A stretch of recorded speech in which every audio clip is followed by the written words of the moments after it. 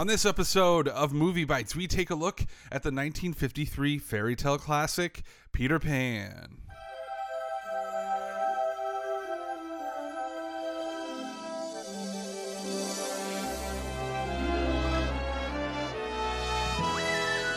Hello and welcome to Movie Bites, the show where three guys sit down and take a look and discuss a beloved Disney animated classic movie. We start at the very beginning all the way at Snow White, and God willing, we'll make it to the very end of the world, which might be in 2020 if everything continues as it is. Hooray! Hooray! End of the world. Today I'm joined by my faithful co-hosts who have been here since episode 1, David Jones and Jeffrey Perez. How are we doing, guys? Doing great. Hanging in there, living the dream, the Corona dream. Awesome. Corona dreams. What's new with you guys? Anything? Any Disney updates in your lives? Anything going on with you that pertains to this podcast? Crickets. No, Crickets. I don't think so. I still haven't checked out any of the newer stuff on Disney Plus. Been meaning to check out it. There's a new Muppets. Not that we mean to date this show, yeah. but some Just go stuff up. that's going on right now. Yeah. There's some stuff that's not Mandalorian season 2. That's Right. true. Very It's upsetting. not. I did watch the new Muppets Now, episode 1, yesterday, and it was okay. Ooh. Yeah, I don't know. It was not enough in episode 1 to like give it a fair shake of what it's gonna be like, but we'll see. It's the new Kermit the Frog voice actor, and so I was reading online. A lot of people are struggling and working through trying to come to grips with that guy's voice. And Yeah. so we'll see. That's gonna take some time, but I don't know if I necessarily like the overall format of the show, but it is kind of a variety show, which is a bit more true to form. So if this was a Muppet podcast, I would go into much more details of my thoughts, but it's worth checking out, and hopefully they find their niche and they find their stride eventually. I'm just happy that they're putting something out that's Muppet themed. That's nice. Yeah. Same. I'm weird and I like the ABC, like The Office styled one the best. Yeah. Which is funny because everybody always goes straight to that one as the worst of the worst, and I'm with you. I didn't think it was terrible, and I think it almost worked better than what this is. But yeah, I thought the format was cool. I don't know. It's different. I only watched the Yeah. first episode, maybe the first 2 episodes, and I couldn't get into it, but I don't think I gave it a fair enough shake. I just haven't gotten back to it. I keep meaning to watch more. But yeah. We'll say Okay. that I'm not a huge fan of the new Kermit voice, which I don't think was part of the ABC show. But as far as Muppets Now, like I saw, I don't know if it was a trailer or just a YouTube clip, and I was like, not my favorite. Yeah, they picked some interesting choices for their first episode. They like start off with a big piggy sketch, and I'm like, I don't know if this was the right choice. Anyway, I'll be Welcome curious to the see what you Muppet guys Cast. think. Yeah, if you want to listen to Muppet podcasts, I'm sure there's plenty of them out there. But this is not what you're looking for. So, fortunately, we will not be covering any Muppet properties on the show. Unfortunately, they never did an animated Muppet movie for Disney. So in that case, we'll just have to focus on what comes next in the timeline. We are now currently in the silver era of the Disney animated features. So this is post World War II. This movie came out in 1953. Last episode we covered was Alice in Wonderland, and so this followed shortly after that. So we're going to go ahead and jump right into Peter Pan. To start us off, Jeff is going to give us some very brief numbers and statistics about this movie, and then we'll continue from there. Alrighty, so Peter Pan was released, as Clay said, in 1953. Had a February release, amazingly. The runtime is 77 minutes. The budget for the movie was $4 million, and the current box office, including all the re-releases, sits at $87.4 million. So not too shabby. Was directed by 3 different directors per pretty usual for Disney films. Clyde Geronimi? I'm really bad with that names. Wilfred Jackson and Hamilton Luske, the classic. Stars Bobby Driscoll, who had at this point done a few films for Disney. Catherine Beaumont, Hans Conried. I'm so bad at this. Paul Collins and Tommy Luske, who I assume is Hamilton Luske's child. Why not? Yeah, I don't know. Multiple musicians. The main composer was Oliver Wallace, but the songs were done by several different people. So, again, pretty standard for back then. All right. Cool. Well, yeah, we can. We'll get into more of that later. Next up, we're just going to real quickly hit on our history with this movie. Just go through some of our nostalgia and all that good stuff. So to start us off, David, why don't you take it away? Yes, Peter Pan. So this was one of my steeples as a child. And this was, I think, the only VHS tape I ever watched so much that it stopped working. Ooh. So I was definitely I remember it was one of the ones that I sort of had like a childhood obsession with. I think this one and 101 Dalmatians, I remember just sort of getting into it as like an IP. Like I remember owning like Dalmatian stuff. Mm-hmm. I remember being really into Peter Pan, and I like remember wanting to read the books because of this movie. And I remember I tried to write a Peter Pan fan fiction when I could barely write, and yeah, Whoa. I was really, really, really into like Wow. Peter Pan for a bit. So it is, but this is one that I have not seen in a very long time because it did, as I said, I did disintegrate the VHS tape. I think this was actually the first time I've watched it again since I was a kid. Yeah, so it is really. It's interesting how familiar everything was because it's been so long. I watched it so many times. But then just looking at it through a adult set of eyes was also very unique, and we can probably get into that later. So I definitely have like conflicted feelings about it now. All right. Cool. What about you, Jeff? Yeah, this is similar to David. I watched this one a lot as a kid, and I loved it. I loved the flying aspect was my favorite part. Mm-hmm. And then the pirates. I've always loved pirates, so that was always a big appeal. And yeah, I watched it all the time as a kid. I never wore out the VHS, but probably got close to it. And then throughout my, high school, teenage, early adult years, didn't watch it as much. Every once in a while, put it on. And then this is my wife's favorite Disney movie, so we've got a lot of Peter Pan themed things around our apartment, like our entire bedroom. The decor is influenced by Peter Pan, so we've got kind of like the movie poster on the wall, and the curtains for our closet are vines to look like the Lost Boys hideout, stuff like that, little subtle things. Nice. So it's a big part of who I am, I would say, this whole movie. And as David said, it was interesting to kind of look at it through adult eyes in the year 2020, kind of just seeing what it is, and it's representative of the era it was made and all that. But yeah, it's interesting. Okay. What about you, Cool. Clay? Well, mine is pretty similar to you guys. I watched it a ton as a kid, had it on VHS, loved it.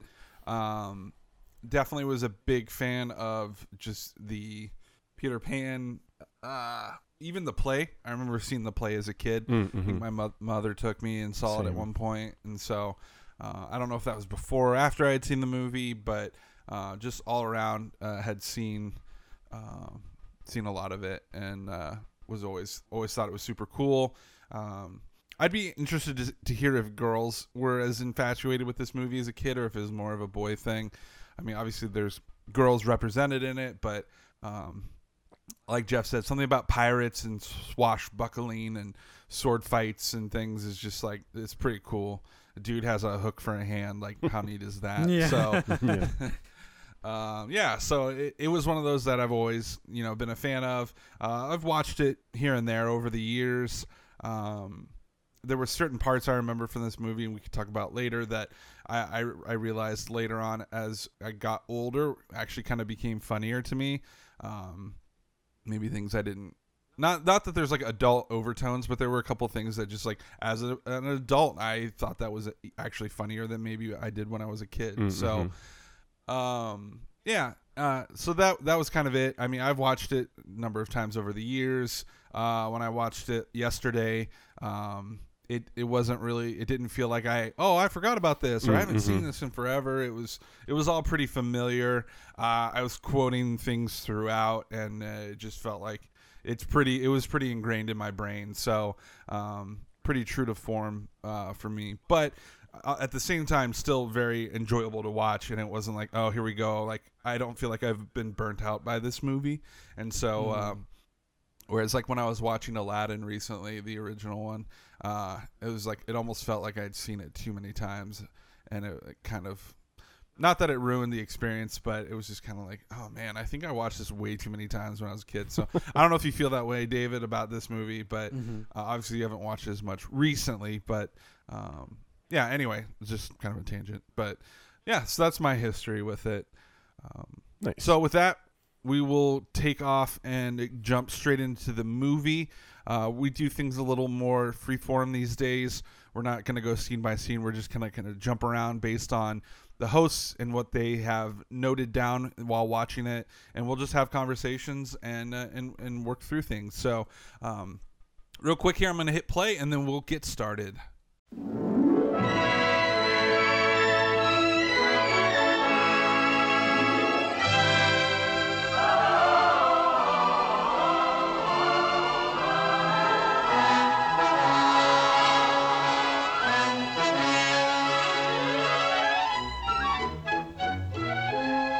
All right, Peter Pan. First thing I'll jump right in with is during the opening credits scene, there is a note put on here, which was something I also had read online, that Walt Disney Productions, it reads, is grateful to the Hospital for Sick Children, Great Ormond Street, London, to which Sir James M. Barrie gave his copyright of Peter Pan. And so, for those of you who don't know, that is obviously true.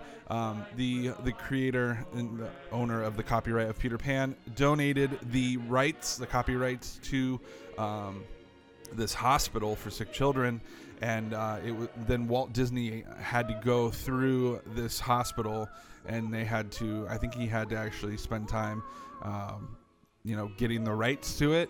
And so I'm sure they received a nice paycheck for this. I don't know. It was just a really cool thing that the guy, Sir James M. Barrie, who created this, basically gave his rights away so that they would benefit from the Peter Pan, stage production property for, I imagine, still till this day, which is pretty cool. Yeah.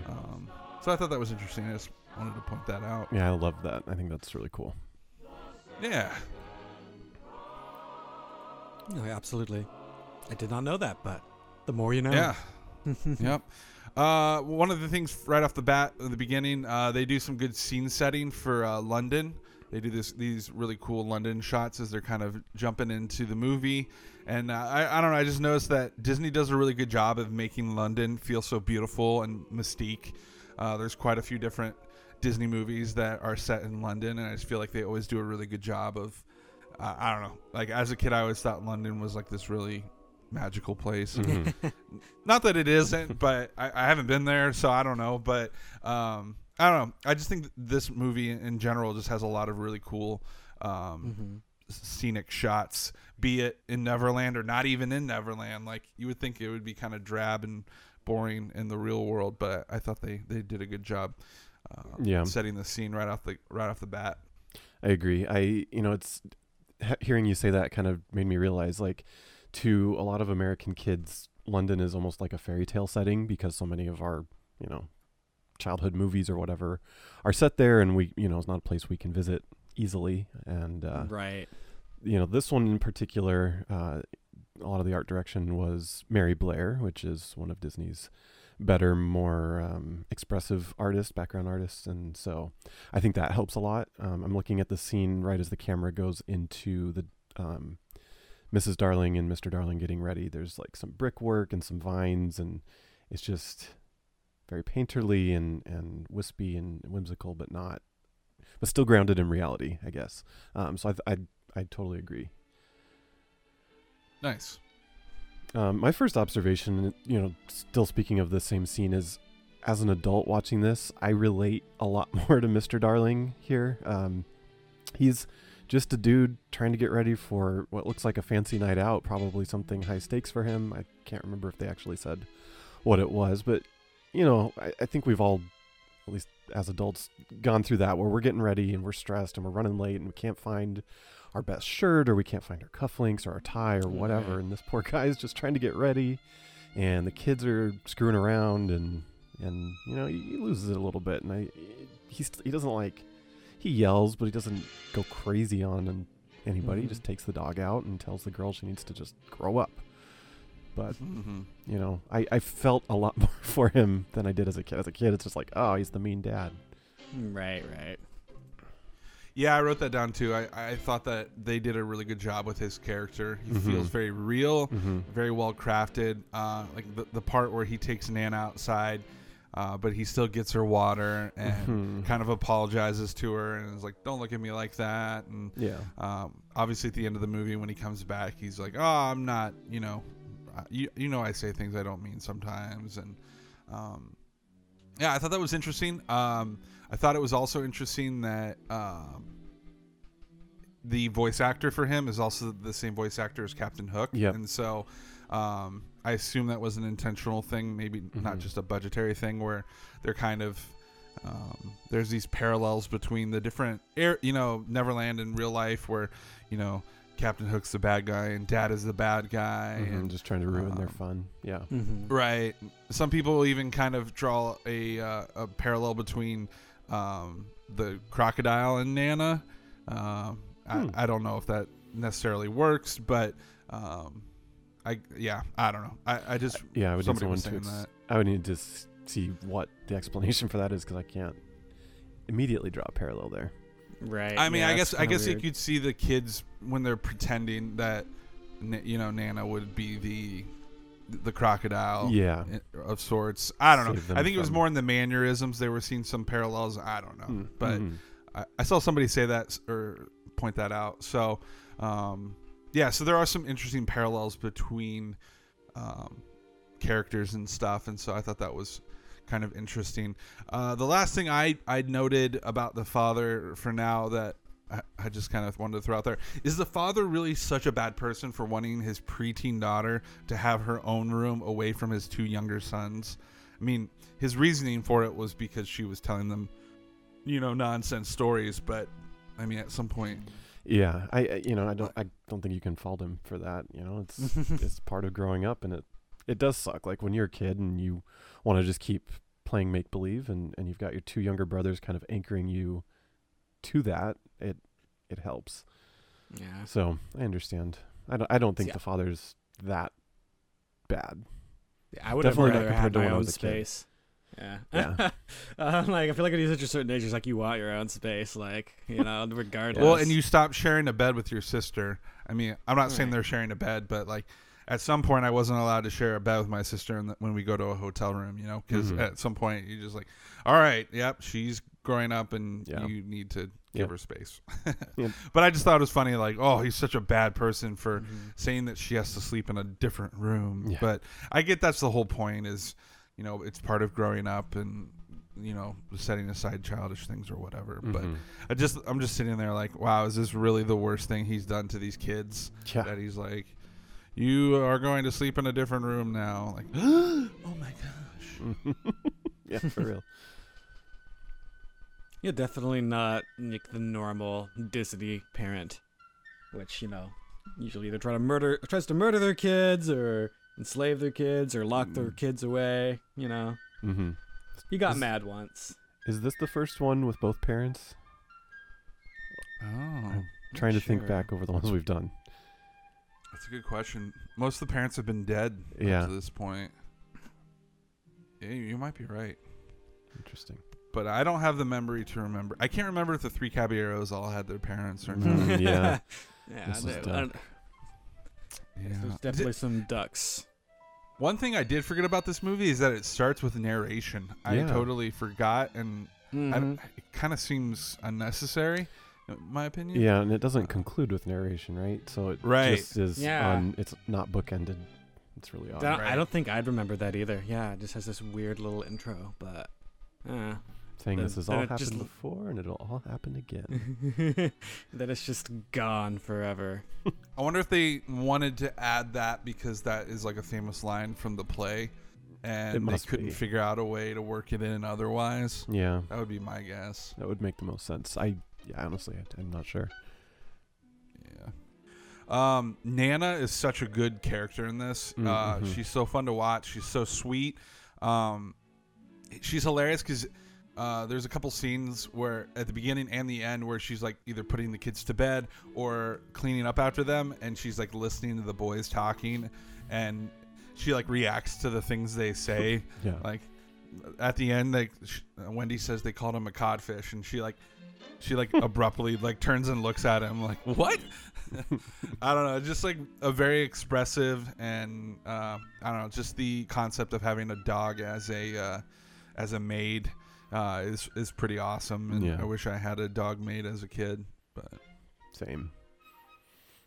Yeah, and her animation is much more comical, characterized than the people, Mhm. which I love. And in that sense, with the crocodile, like the crocodile's the same way, where he's very much a comedic relief character. And not to say that Nana's really meant to be a comedic relief character, but as a kid watching her pick up the blocks and then just keep getting them knocked over and over again does at least ease some of the tension in this scene, especially if you're a kid seeing a father like yelling at his kids.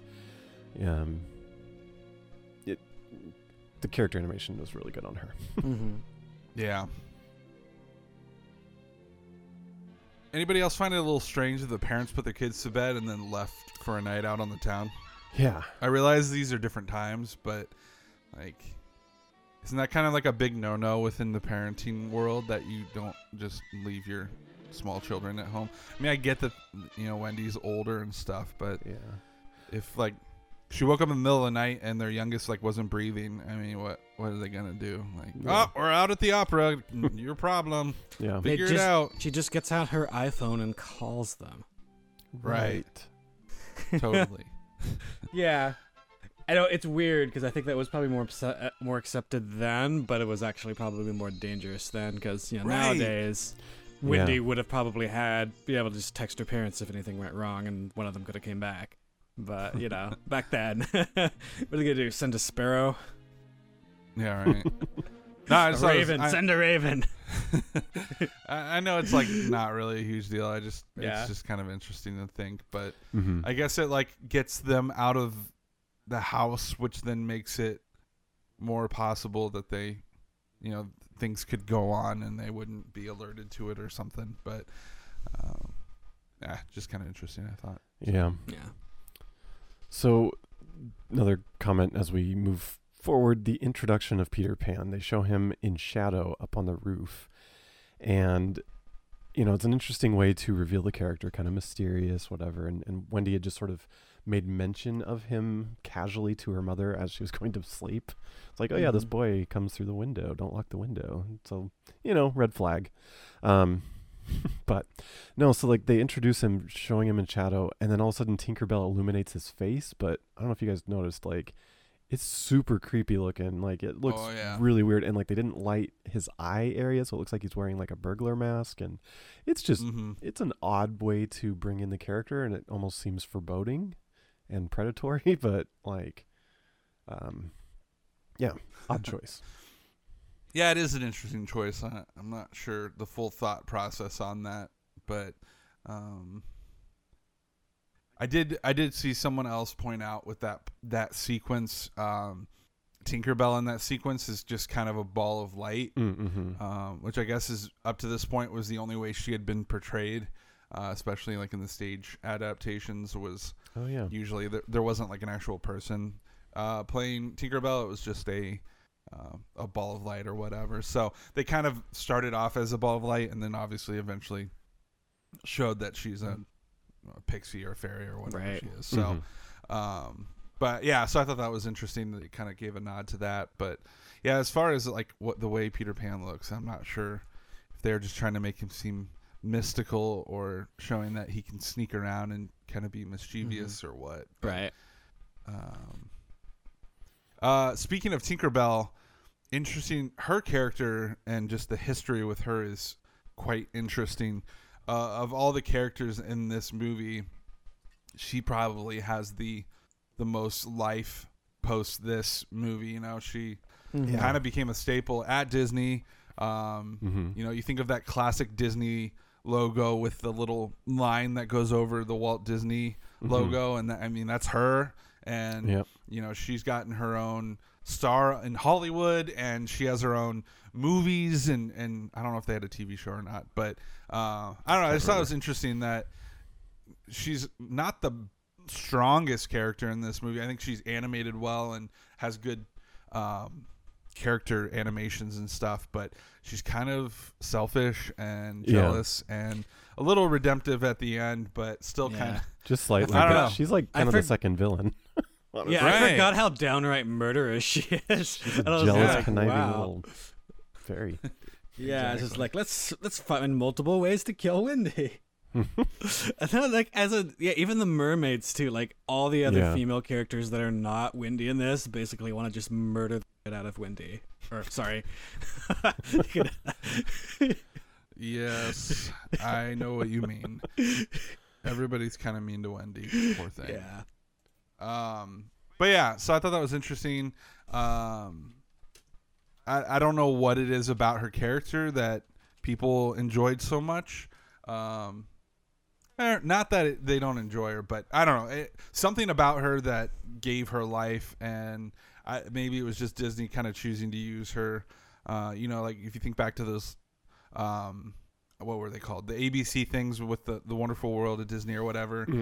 Those television ones, they usually started with Tinkerbell kind of opening the show or whatever, kind of Booping doing the her little screen wand thing. Yeah. So I don't know. I just thought it was interesting that of all the characters, she kind of has had the most life post this movie. But yeah. Another thing in this scene with Peter chasing his shadow, just want to talk about the effects animation here with the shadow. Really cool. There's transparency to it, which I don't know too much about cell shading shadows, excuse me. But it seems like it would be hard, and there's a part where his shadow comes up from behind a chair, and the chair has a shadow, and I feel like in lesser quality animations, you would see like a stark contrast between the painted shadow and the actual inked animated shadow. And if you watch it, like it blends just seamlessly into that. And I know it's such a small detail, but like that is super impressive to me. yeah. And the other thing, back to Tinkerbell real quick, was the pixie dust effect animation. Like, holy crap. Like, to think that all that was done by hand and not obviously CGI is really mind-blowing because of just how many individual particles are being animated and trying to keep them in sync and look natural. Like, very impressive work. Totally. Yeah, I noticed the shadows as well, and not just in the scene with his shadow, but really throughout the whole movie. I think they did a really good job of that, and so I also had noticed that as well. Excellent. Yeah. Let's talk. Sorry, Go ahead. just another scene just played where Wendy's opening up the drawer that Tinkerbell's stuck in, and her shadow is cast across the whatever it is, the dresser that has the drawer, and like you just see the shadow flat across the top of it, and then bending down the side of it and contouring to all the 3D aspects of it, and like again, just incredible attention to detail and well done. Like I can't imagine that was easy either. Right. Yeah, I think they pretty much had that down by this point. They were masters of shadows. So let's talk about the song "You Can Fly." Okay. Obviously, this is kind of the pinnacle, probably the one song most people remember from this movie. Yeah, I don't know. It's interesting. We're still kind of in this generation where a lot of the songs in these movies are sung by chorus and not, the characters themselves. Oh, yeah. Obviously, there are some songs, in these movies that are sung by the people, but I don't know. It's interesting. I think having choruses sing music was more a thing of that time, and slowly we kind of get out of it. But I don't know. It's just something I noticed when watching it. Like, this song's super popular, but it's sung by a chorus of people that we don't know who they are. But definitely a classic. I don't know. What do you guys think of this song? Oh, yeah, I think it's great. Yeah, I think this is the first song from this movie we've been going that I really sort of like from a nostalgia level. I mean, there's other good songs. This was the first one I remember really enjoying. And obviously I really like the later stuff, but as I said, a lot of these earlier songs are like, oh, that's nice, but it wasn't my cup of tea. But something about just this one, just really, I don't know, just makes you excited. You just feel amped up as soon as they start singing, and you want to go jump out a window and kill yourself. Please don't do that. Man, I wonder if this movie ever led to dark things like that. I don't want to know. I can fly, I can splat. Hopefully they just jump off the bed or something. Yeah. Break an ankle. Totally. It's go ahead. No, I was just gonna say again, when I was talking earlier about how much I loved the flying aspect, it was really this scene specifically when they fly over London, and I just thought it looked so cool. At that point, I'd never been in an airplane or anything, so to see the world from above and basically make the world look like miniatures, I always have been fascinated by. It's my favorite scene in the Peter Pan ride at Disney World. So, just in general, seeing them flying through the air and through clouds, and both the animation, the music, and then just the scene, I just love it. And then when they kind of go around Big Ben and land on it, I thought that was so cool. Yeah, it's definitely iconic. Mm-hmm.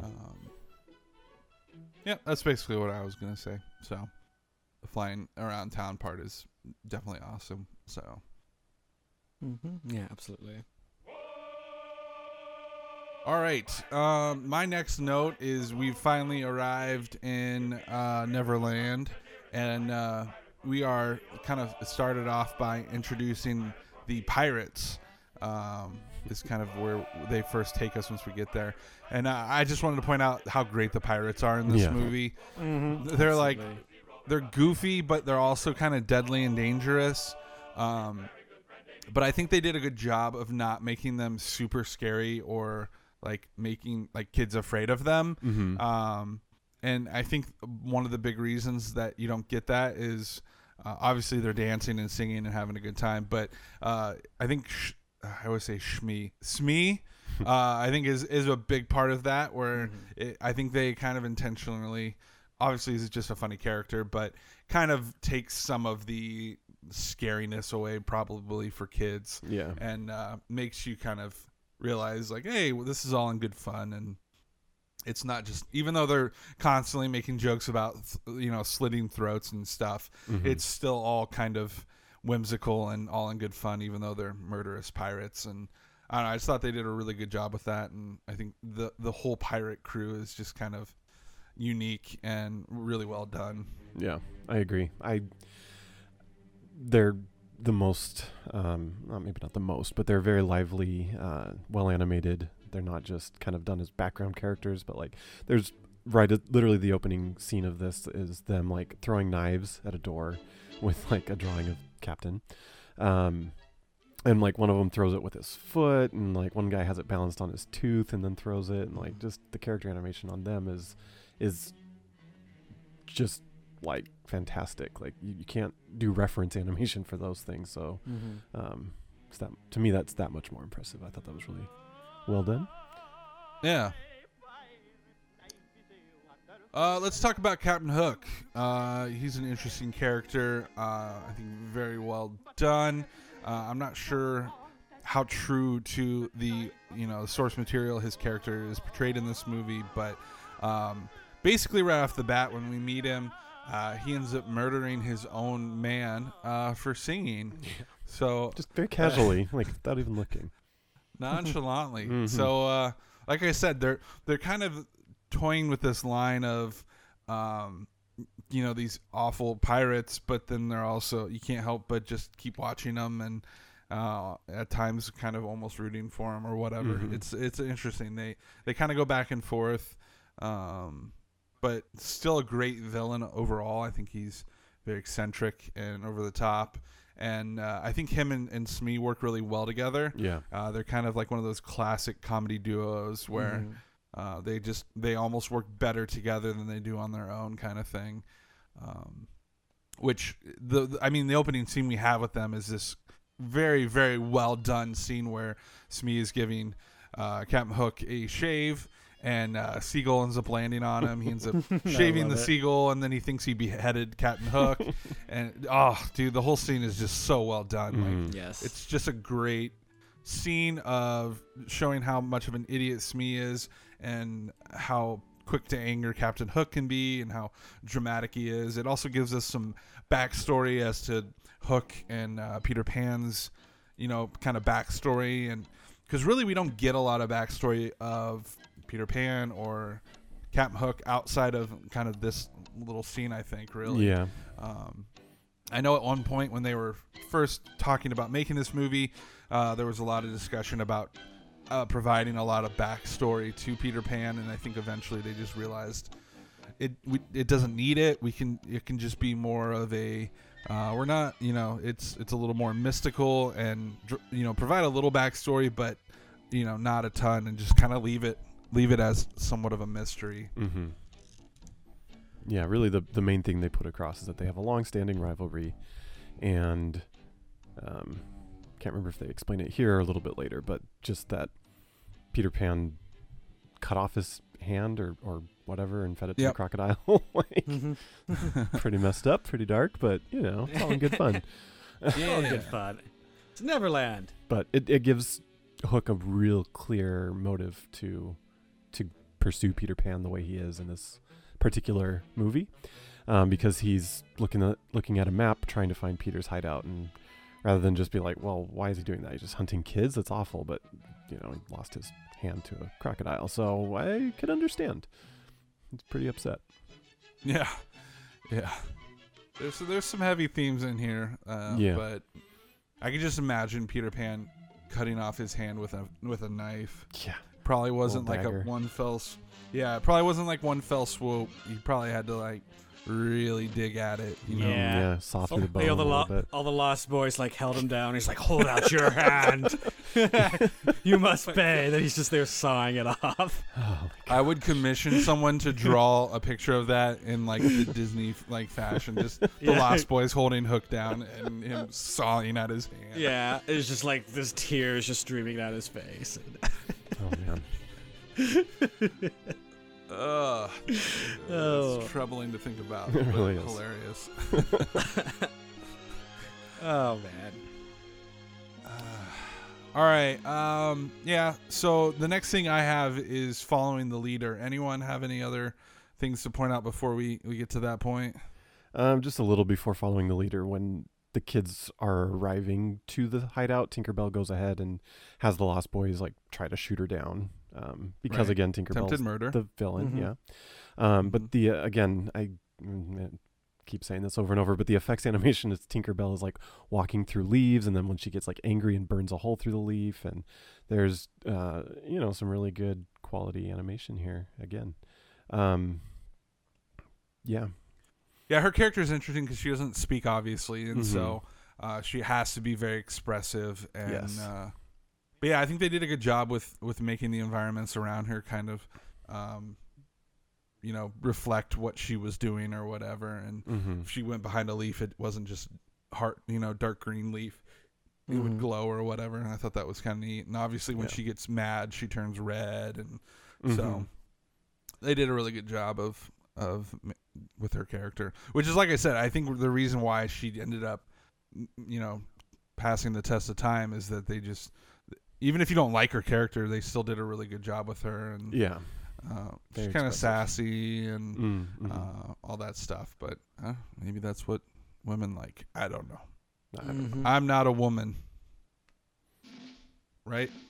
I don't know. Next up is Following the Leader, another classic song from the movie.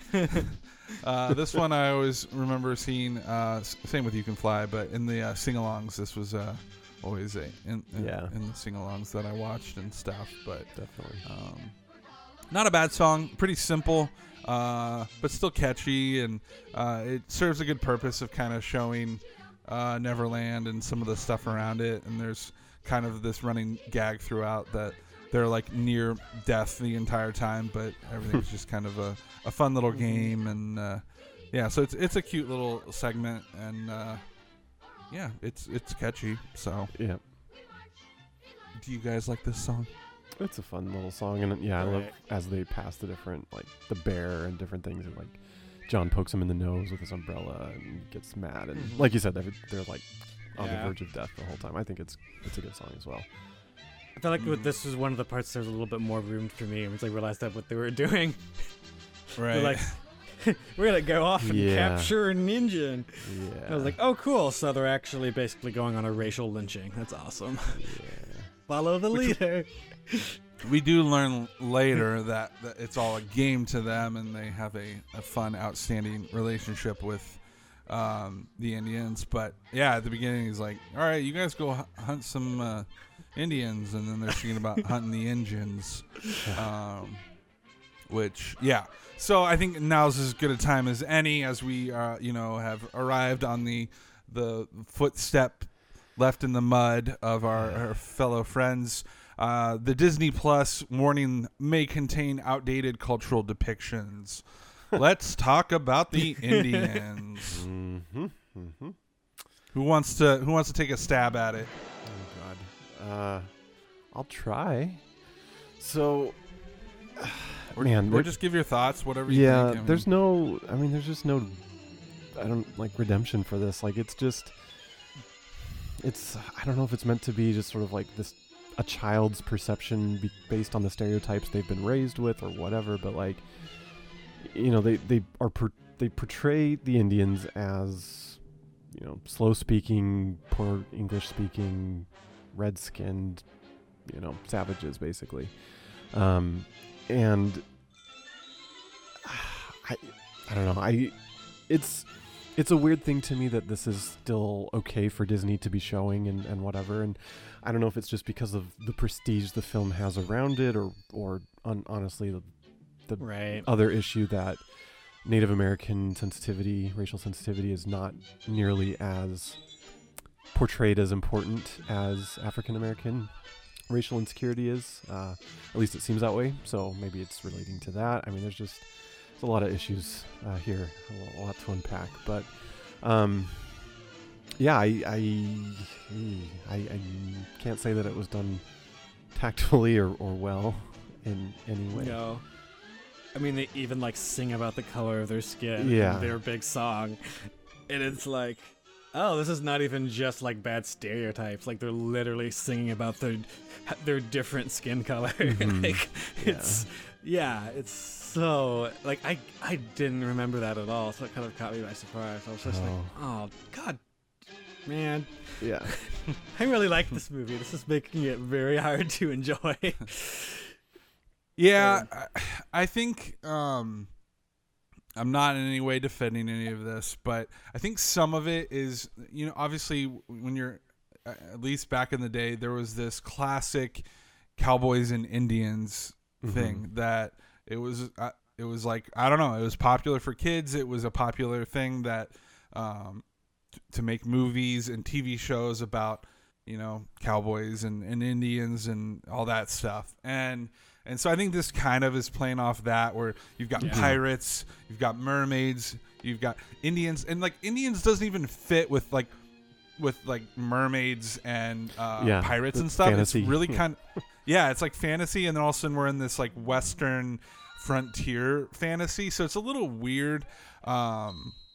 Obviously this was something that was in the source material. It wasn't something that Walt Disney was like, let's be racist and bring Indians into this. So I think to that point, I mean, it was part of the material. It was what was written. So I don't know. I think this was all kind of created as, it's a fantasy land. It's Children's imagination. Yeah. Right. And so for their era, a really popular things was Indians, and so I can see why they put it in. I can see why it was originally created to be in there, even if it doesn't really fit with the whole pirate thing. Yeah, so I don't know. I agree. I think the song is really what hurts it. Up to that point, I'm like, okay, they're like kind of overly embellished character designs. The chief is like way bigger and like oddly shaped than a human would normally be, and so obviously it's kind of intentionally supposed to be a little bit silly or whatever. I don't know. I'm trying to think of other depictions that Disney has done up to this point that have Indians in them. I think the only thing I can think of is the cigar thing at what is that island in Pinocchio at the end when he goes to the with the little boys. Pleasure Island, there's Pleasure Island, yeah. They have like they buy cigars or whatever, and there's like an Indian stand or something there. I don't know. But yeah, so I don't know. It's an interesting one. Yeah. We'll get to the song. We're not technically to the song yet here, but yeah. So up to this point, when they get captured and stuff, I guess I personally wasn't seeing it as like as offensive. Obviously, not all Native Americans have bright red skin, but you know it is a cartoon, and so I don't know. So I guess that's my somewhat defense of it. But we haven't got to the racist song, so we'll save that here for a little bit. Right. We can come back. Go ahead. Yeah. See, I was just going to say that. Yeah, I do agree with you that I think, obviously, it was because of that old game that kids used to play that it exists like that. But I don't think that entirely excuses it because, you know, obviously the fact that that game exists itself was pretty problematic to begin with. The way Native Americans were entirely portrayed as villains when we came and murdered the crap out of them and took their land. And then that's how it got in the play. And then Disney in some ways made it, I think as we get to the song and how they're drawn and act and voiced, made it even more problematic than the source material, which was a choice on their part. So I'm not can't just say, oh, it's just the source material. Like they made a conscious choice to keep it the way it was and then add on to it and even more so, which, yes, it's a movie in the 50s, but I feel like that's not always an excuse because there's always voices in every time that, like, you know, spoke out against stuff. And just because see, but I wonder when that voice actually started, though, and I don't know the answer, and maybe it was present at that point, but I obviously for a long time it was never a popular opinion that we, you know, mistreated Native Americans. I think that's more of a recent thing, and I could be totally wrong on this. This is just what I assume. Is it's been of more recent, probably in the last 20 years, that we've kind of started to realize, holy crap, we were like huge jerks to the Native Americans that lived here before we settled here. And maybe I'm wrong. Maybe there's always been that voice, but I feel like if it did exist in the 50s, it was probably very, very small. So I don't know. I'd be curious if they ever had conversations around that kind of stuff. Yeah, or same. if they were just like, go with it. Yeah, and didn't even think about it. Exactly. I think to them it was like, oh, this is normal. This is what's acceptable. Like they didn't think twice about it because that's how they were raised. It's kind of what the cultural societal norm was at the time. It wasn't considered to be a bad thing. So to them it was like, oh, like nobody's protesting our movie. Nobody's doing a walkout. You know, and obviously it was before the communication age, so even if people were upset about it, it was a lot harder for those people to communicate that to, say, the studio or whatever. You know, I'm sure they probably got a couple letters or whatever, because I'm sure there were minority voices at the time. Minority just being not like, as we say, racial minority, but minority and just the people that were speaking out against it were fewer and less populous. But, yeah, it still doesn't... It still doesn't excuse it. It was wrong at the time. I just, like Clay said, like they just didn't think about it or know better themselves. They just, to them, it was okay and normal, which sucks. But yeah, it is. It's part of the movie. They obviously have the warning in the description. But to me personally, and I said this in chat earlier, but to put it on record here, like to me, it seems weird that this is okay, and more so like the song. To have this on, say, Disney Plus or re-releasing on Blu-ray every couple years, where they won't release something like Song of the South due to racial insensitivity. It just, to me, it seems like a double standard, and obviously this is way more popular and significant and yada yada, but like, you know, that should not justify the moral compass. Personally, like, again, I would say put them both on there and just have the warning because it's history. And again, it was made when it was made, and you can learn by seeing it, but that's my personal opinion. I know plenty of people that would say just get rid of both or edit, but that's murky water. I think it's more about, I hate to say it, but it's really more, when it comes to what motivates corporations, it's less about what's right or whatever, either way, and more about what makes money. And Song of the South would, due to the larger buying and power in the economy of African Americans, it would cause more of a financial backlash for them to put Song of the South on it. Totally. Well, and nobody really likes that movie. I mean, Yeah. I'm not saying it's a bad movie, but it's not. People aren't like. It's too bad they don't have that on. That's a great movie. I mean, it's just like. Yeah. It's just kind of whatever. Most people our age personally- haven't seen it, so that's part of personally, I don't think either one would really be appropriate for kids. And I think the sort of weird, what they've decided is like appropriate to put on Disney Plus is weird. It's like they'll drop stuff like Peter Pan on there, but then they'll edit out the F word in Hamilton. And I guess maybe this is just my values, but it seems like what's allowed. Like there's probably stuff on Hulu that's Fox-owned properties that's way less offensive than stuff on Disney Plus that won't make it there because of something like language or something like that. Yeah. And yeah, I mean personally, I'd rather my kids, if I had kids, I'd rather them be exposed to something with some stronger language and just have them understand like, hey, you don't go use these words to your teachers, and just, you know, parent them rather than have racist cultural stereotypes shoved down their throat by Disney. Yeah. So to me, it makes no sense what's allowed and not allowed, other than they've made a calculation about what makes money and what doesn't, and they know that the amount of people that would raise a stink about Peter Pan being on there is not significant enough. That's it. That's exactly it. I think like it's the social backlash is calculated to be less, like you said. So Yep. Yeah. I don't know. We don't have to talk much more about this, but I did want to point out, I think it's interesting that we're having this conversation right now, because obviously in 2020, there's this huge movement happening where a lot of companies are getting rid of these cultural and racial depictions of individuals. But the reason I pointed out is here in Chippewa Falls, where I live, there is a very popular brewery called Leinenkugel's. And for the longest time, before the 1900s, they have had a picture of a Native American woman as basically their logo. It's like all over all their stuff, their beers, their shirts, everything.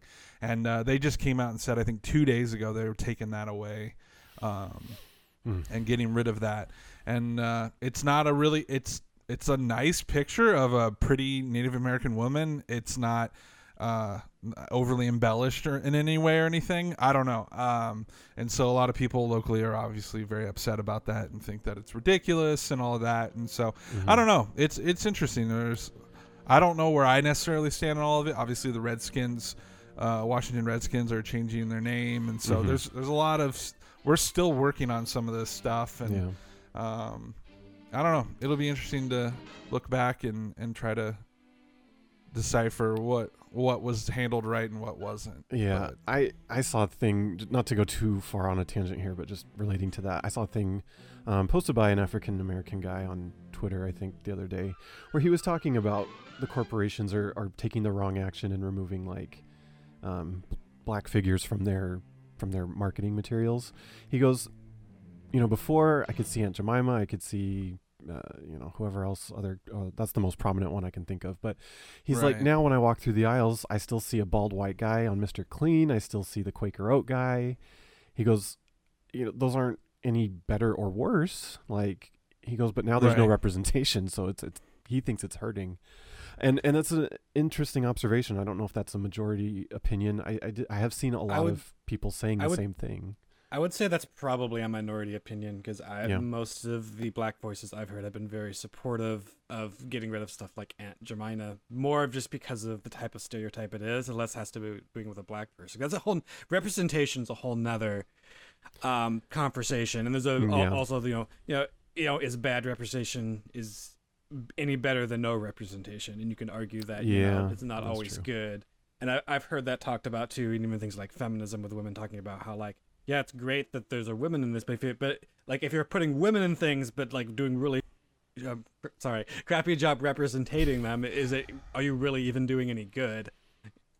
So I think it's good that you change these, but I think that also that's another thing that needs to happen too, is actually having representation. You don't have to use a Southern stereotype of like some black woman who looks like some happy slave stereotype from the South. That's true. You can put something way better than that on there, or I don't know.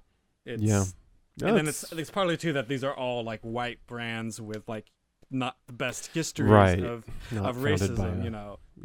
I think it'd be better to have some actually more black representation, but maybe with less racist histories, maybe some more companies that are owned by black people putting their faces on stuff, but that's really a whole nother systematic conversation. The reason it is that way has to do more with racism, the fact that blacks don't own all this stuff.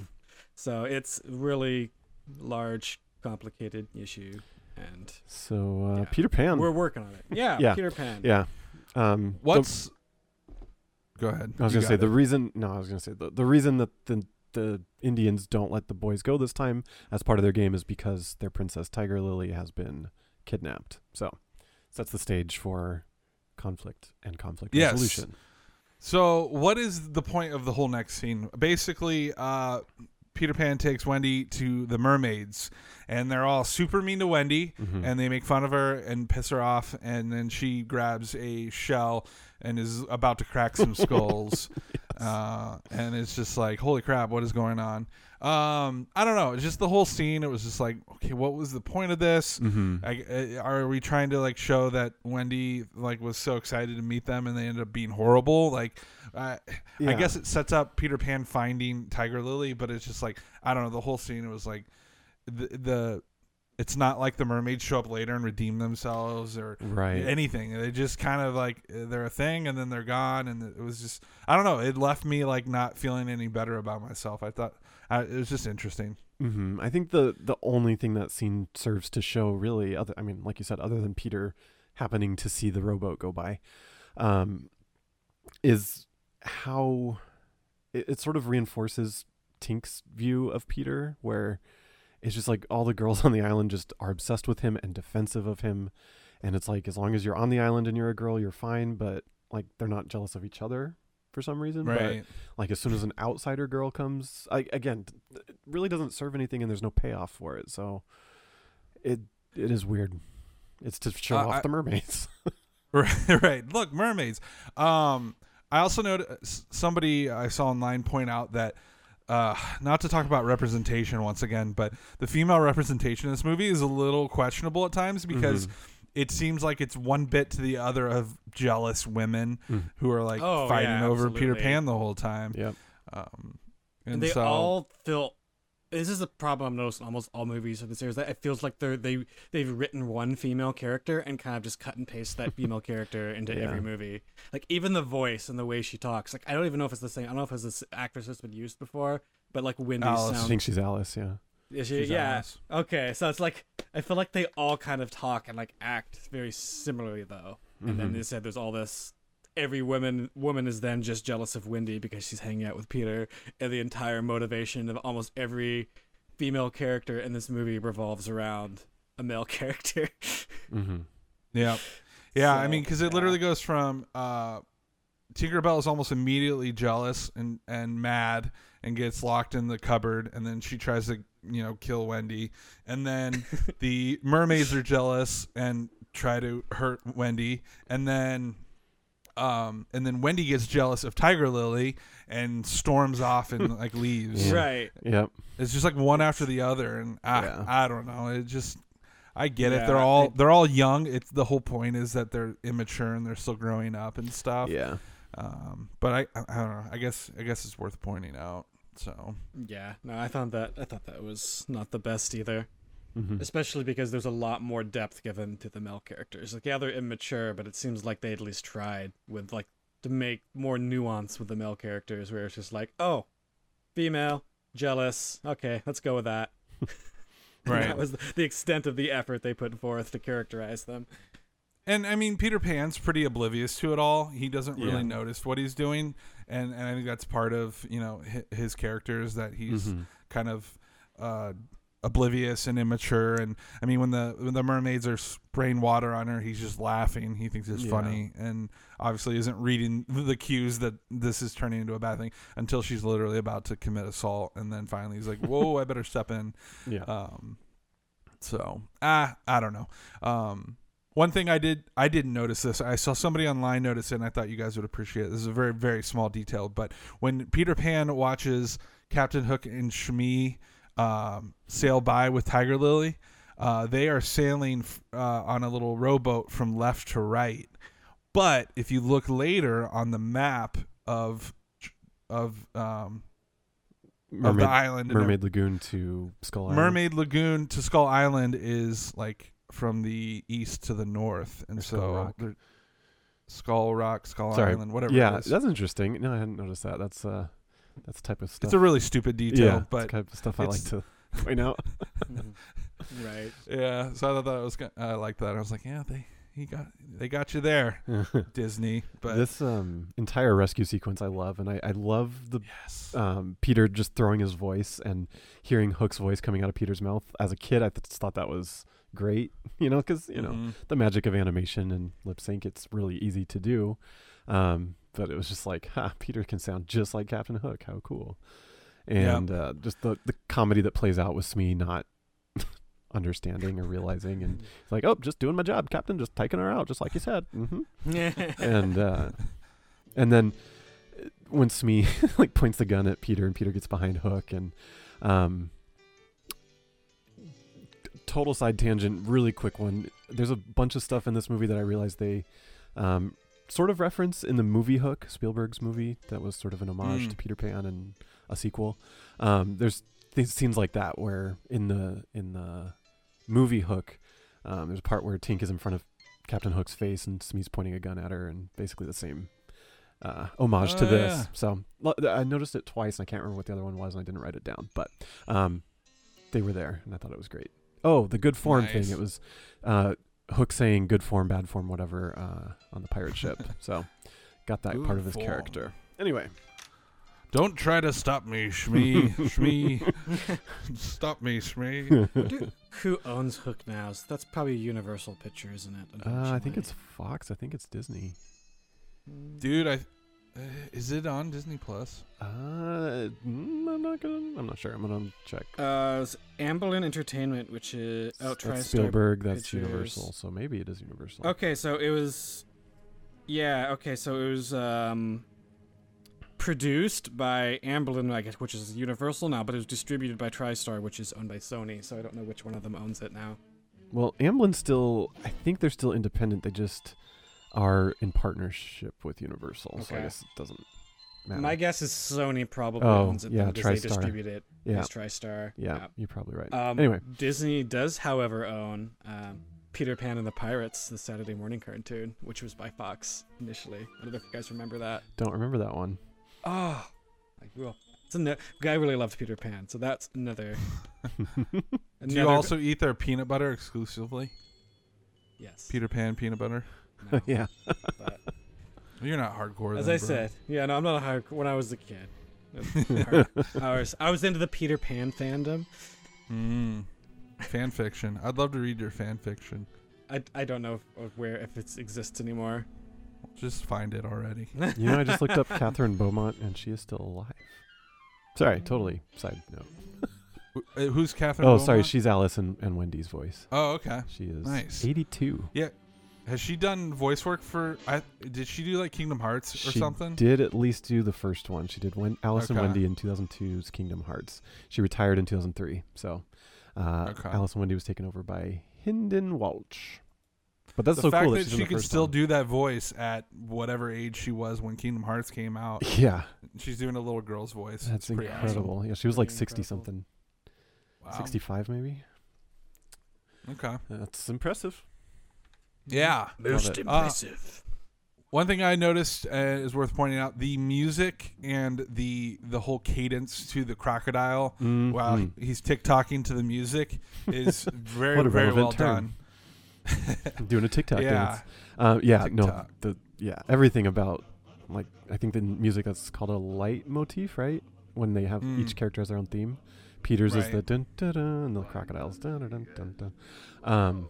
Absolutely brilliant. The animation on the crocodile, absolutely brilliant. Love it. Mm-hmm.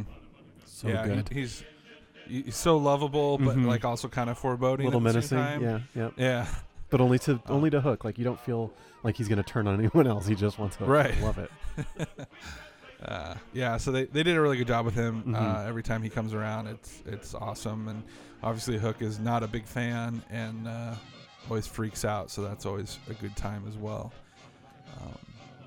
Moving forward, there is a scene where Hook has Smee pull out his case of Hook's attachments that he has, Fancy. and I just remember as a kid thinking that was like the coolest thing. Yeah. There's like a knife and like a Interchangeable corkscrew, mechanical. Yeah. and I was just like, oh, and they're like gold and not like his silver one. He's got a fancy one. I don't know. I remember as a kid always thinking that was like super cool. I don't know. Yeah. I did too. That was pretty neat. Our whole generation wanted to lose our hands and jump off of buildings to fly. Exactly. Yep. And play with knives. Yeah. You know? Mm-hmm. Next up, I have the song "Why Does He Ask You How?" or "What Makes the Red Men Red." Obviously, the song we were talking about earlier.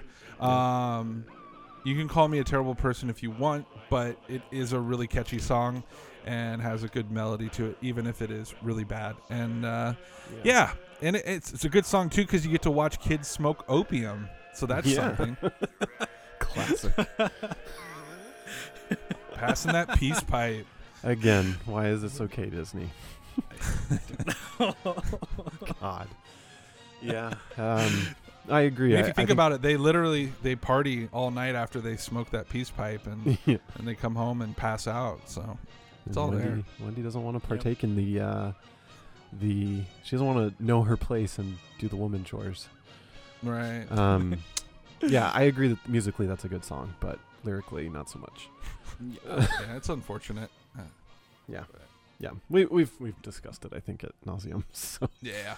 Yeah, we're already over an hour in, so Yep. probably. So we'll just keep her moving. The next song is called "Your Mother and Mine." It's probably the lamest song in the movie. It serves a purpose, and it's a pretty song. But I think the only really redeeming part of the song is the pirates standing outside of the hideout, and Smee is crying, and he pulls up his shirt, and he's got his mom tattoo, and I thought that part was really kind of well done. It just that's another one that has a parallel in Hook when the little girl sings a song, and all the pirates get emotional and yeah. about mothers and stuff. Yeah, Mm-hmm. but I agree, it's a pretty boring song. Yeah. Shortly after that, we get another song. There's actually a lot of songs in here that you don't really necessarily think about, but are in here. "Life of a Pirate," I think is what it's called. Yep. Nothing like a bunch of pirates dancing and singing together. It's a good time. It's pretty funny, I guess. Something that I always enjoyed about working at the parks is they would sometimes incorporate some of these into bigger numbers. So like this one and the one that they are singing at the beginning of the movie, or at the beginning of the Neverland sequence, Right. are incorporated into a stage show they used to do at Magic Kingdom and the Halloween parade that they do at Magic Kingdom. So I thought that it was cool because even when I worked there, I didn't actually recognize the songs when I heard them. It wasn't until I rewatched Peter Pan after that. So I thought, it's something cool that they do dig deep into some of these. They don't just stick to the ones that everybody knows. So Right. I think that's cool. Yeah, and what was I gonna say? Yeah, they're not like full-fledged songs, Right. and so I could see how they would need some additional, adding to it or whatever to make it, fully fit. But yeah, that's cool. That is interesting that they made those work or whatever. But I don't know. I feel like there's some other movies where there's like recruitment songs to join the bad guy side. It makes me think of Muppet Treasure Island. They have a song about becoming a pirate. There's another movie I want to say where the bad guys sing a song and they have to decide if they want to join or not. I don't know. Maybe I'm thinking of Aladdin and the King of Thieves. But anyone, have I passed anyone else's thoughts or notes? Are we still on the same page here? We're good. While watching the final fight between Peter Pan and Captain Hook, I just remember how cool I thought it was that Peter Pan used a knife instead of a sword to fight with. Just, I don't know. Obviously, in like a real sword fight, you would not want to use a knife, but he made it work. And I don't know. I just thought it was always super cool that he kind of had a knife, and he didn't really attack with it. He more just kind of, I don't know, was deflecting Hook or whatever. I thought it was interesting. But I just remember as a kid thinking it was the coolest thing that he had a little knife. But yeah.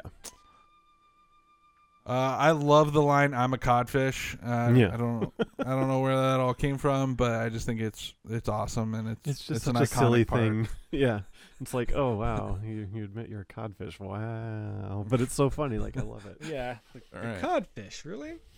Couldn't think of anything worse for him to say.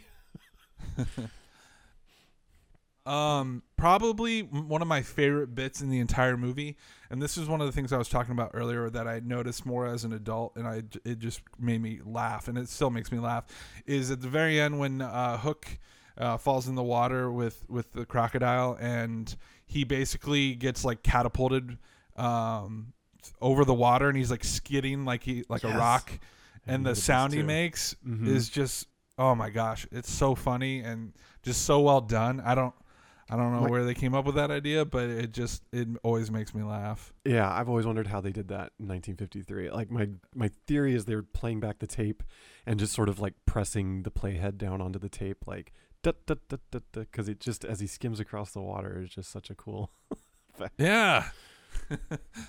And he skids right under the boat, and they just keep chasing after him. So awesome. Yeah. Yeah, I noted that as well. So that's great. Nice.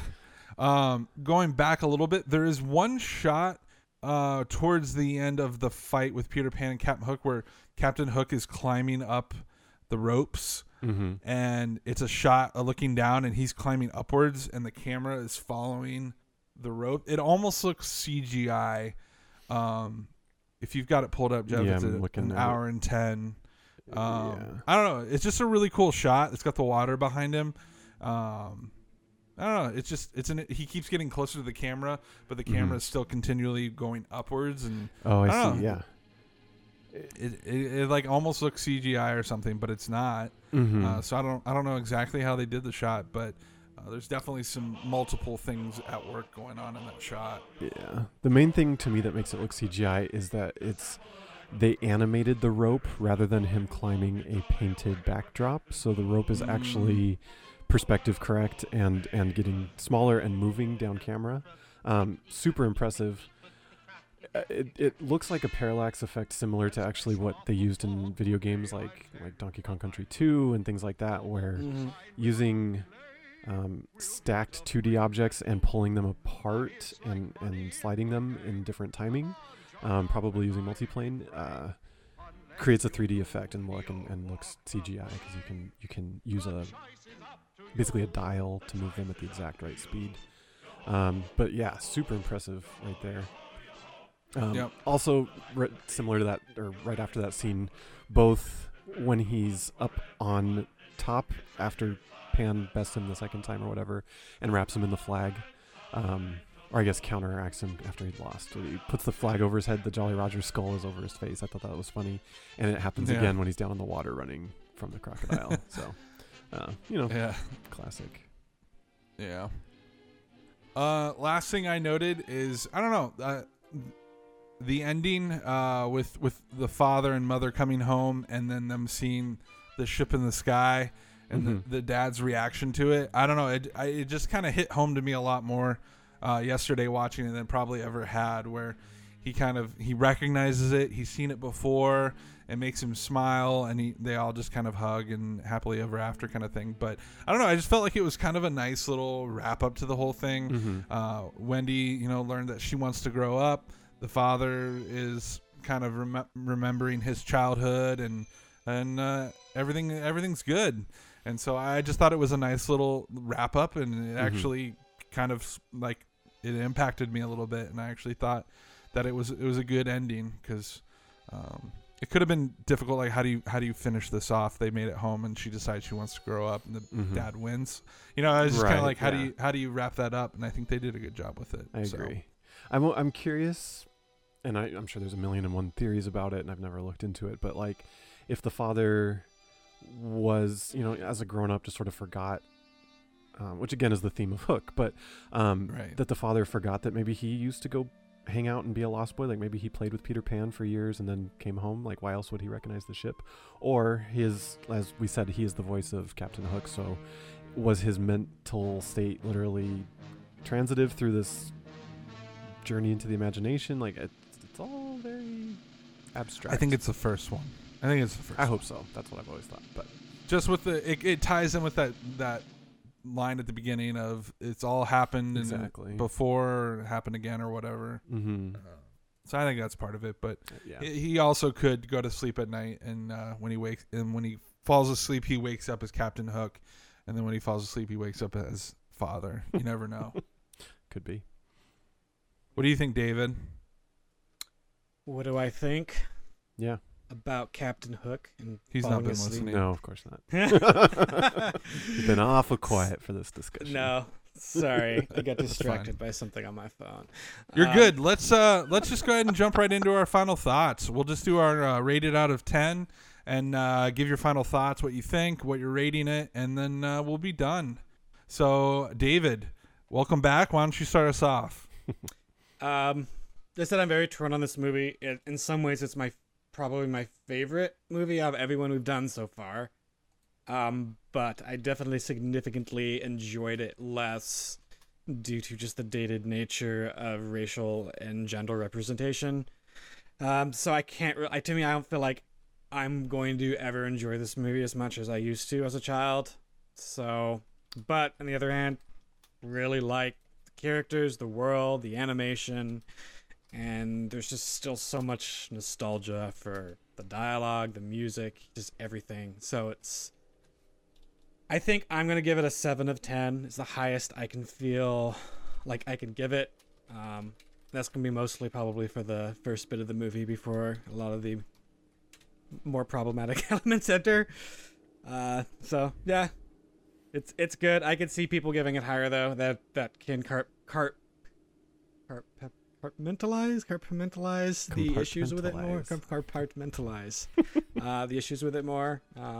But yeah, definitely not a children's movie. All right. So 7 out of 10 for David. All right, Jeff, what do you think? What are your thoughts? It's an interesting one to try and give a rating to for me, because I do love it. I did love it so much as a kid. It's got a huge nostalgia factor for me. I tend to give greater weight to the animation, as I'm sure everyone's picked up by now, as we're 11 movies into this. So from like an absolute technical aspect, this movie is them firing on all cylinders. Like, they have mastered their art, they have mastered their effects. It is brilliantly crafted. The writing is, it's okay. It's obviously pulled from source material, as most of them prior to this point have been. I'm not even sure what their first original one was, maybe The Rescuers, but I don't even know.